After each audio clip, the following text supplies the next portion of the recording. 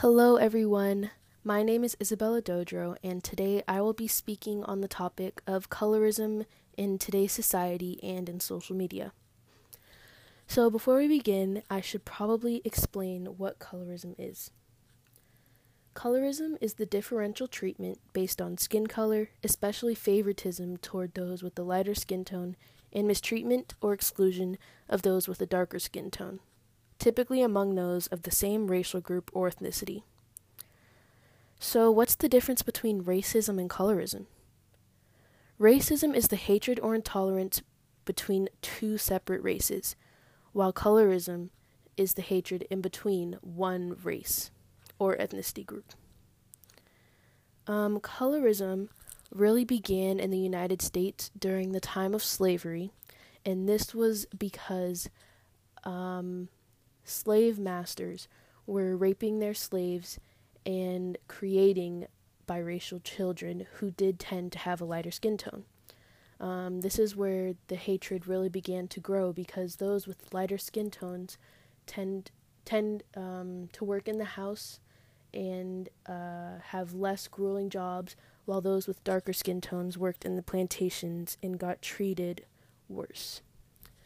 In the 20th century, there was a thing going around the country called the paper bag test.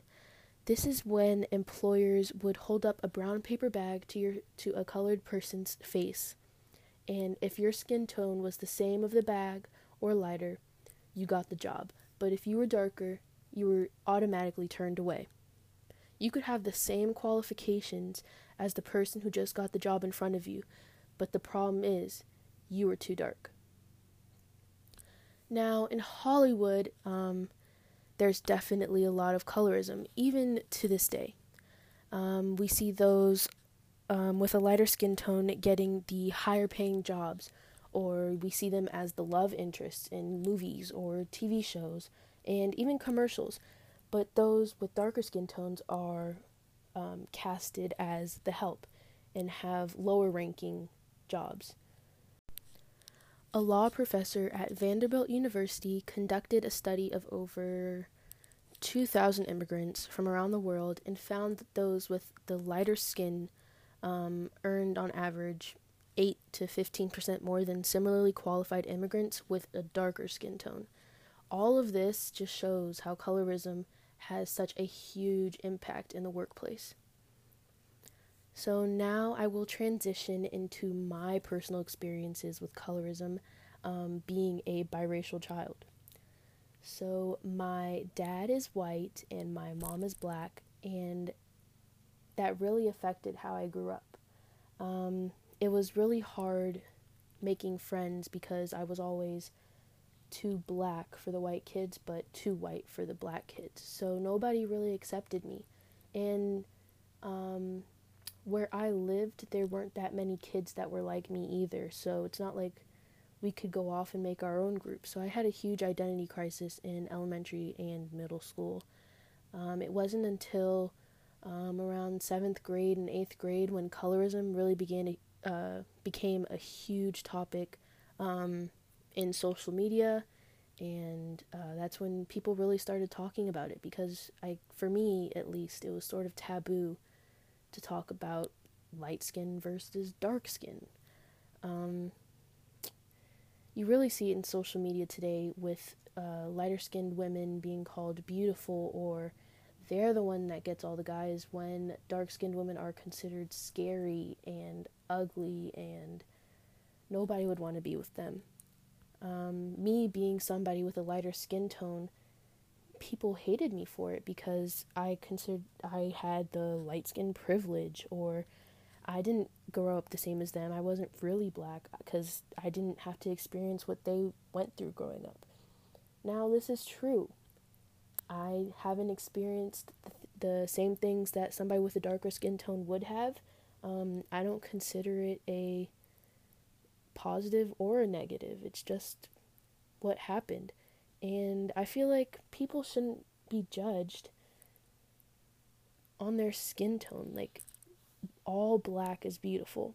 All people are beautiful, no matter what you are, who you are, what you believe in. Like,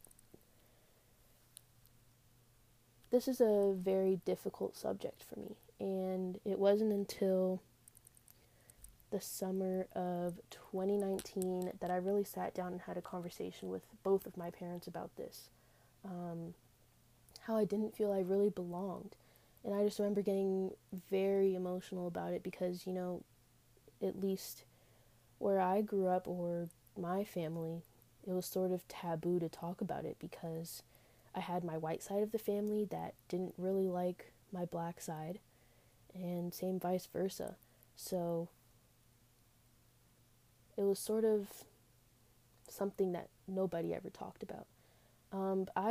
I really felt like I needed to talk about it because I began to hate myself because people who I considered my friends didn't like me just because I was lighter. And I had the light skin privilege, and everybody liked me because I was light skinned, but nobody liked them because they were dark. Even though I did have a difficult childhood growing up, I've come to love my heritage and my ethnicity.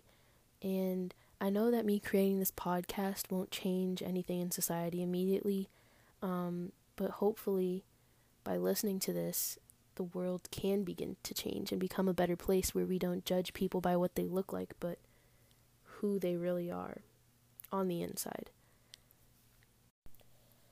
Now that I'm closing off this podcast, I just wanted to make it crystal clear that everybody is beautiful, no matter your race, your skin tone, your body shape, nothing. Everybody's beautiful and should be treated the exact same. So hopefully by hearing all of these facts and stories and statistics, you can go out into the world and make it a better place by not judging somebody by what they look like, but the content of their character. Thank you for listening, and go make the world a better place.